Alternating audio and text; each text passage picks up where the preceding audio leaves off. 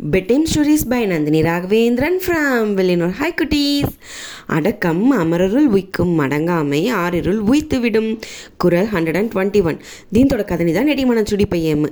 ఏమింటా నన్ను చూడిండా ఎన్ను చూసిరా ఎంత అழகா ఉండేను. పరవల్నింత విడనే కొళ్ళ అழகா ఉండేందన్న నేందా గొల్ల అழகு నాతోడ కలర్ మారి వేరే ఓరికూ లేదు. నేను పిల్దా పొన్వండు అట్లా అనేసి కత్తునుండేంట ఒక పొన్వండు. ఇంకమే ఈ కాటుకు నేందా రాజా, పరవలుగంతా నేందా తలైవన్, అది ఇది నేసి ఏమేమో నోటికి వచ్చింది ఇంత మాట్లాడుతూ ఉండేంట. ఇంకమే అందరూ నన్ను పారాటవల పోట్రవల లేదు. నీ ఇంత అలగా పడిచిన దేవుడు నాతోడు అలగల మయంగి నా వెంట ఉండేరు. నీ వాళ్ళ దగ్గర చెప్పి మీకుంత సరైన దండన తీసిస్తున్నాను.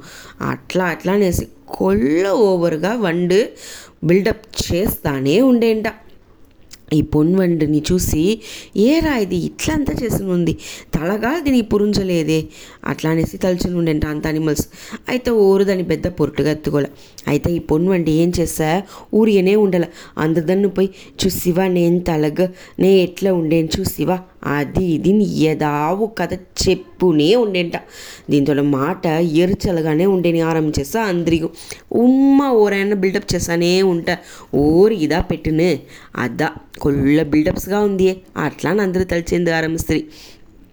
అప్పుడే వదిన ఏం చేస్తా ఈ పొన్వండుకి తలగన కొల్లగా ఎక్కేసా.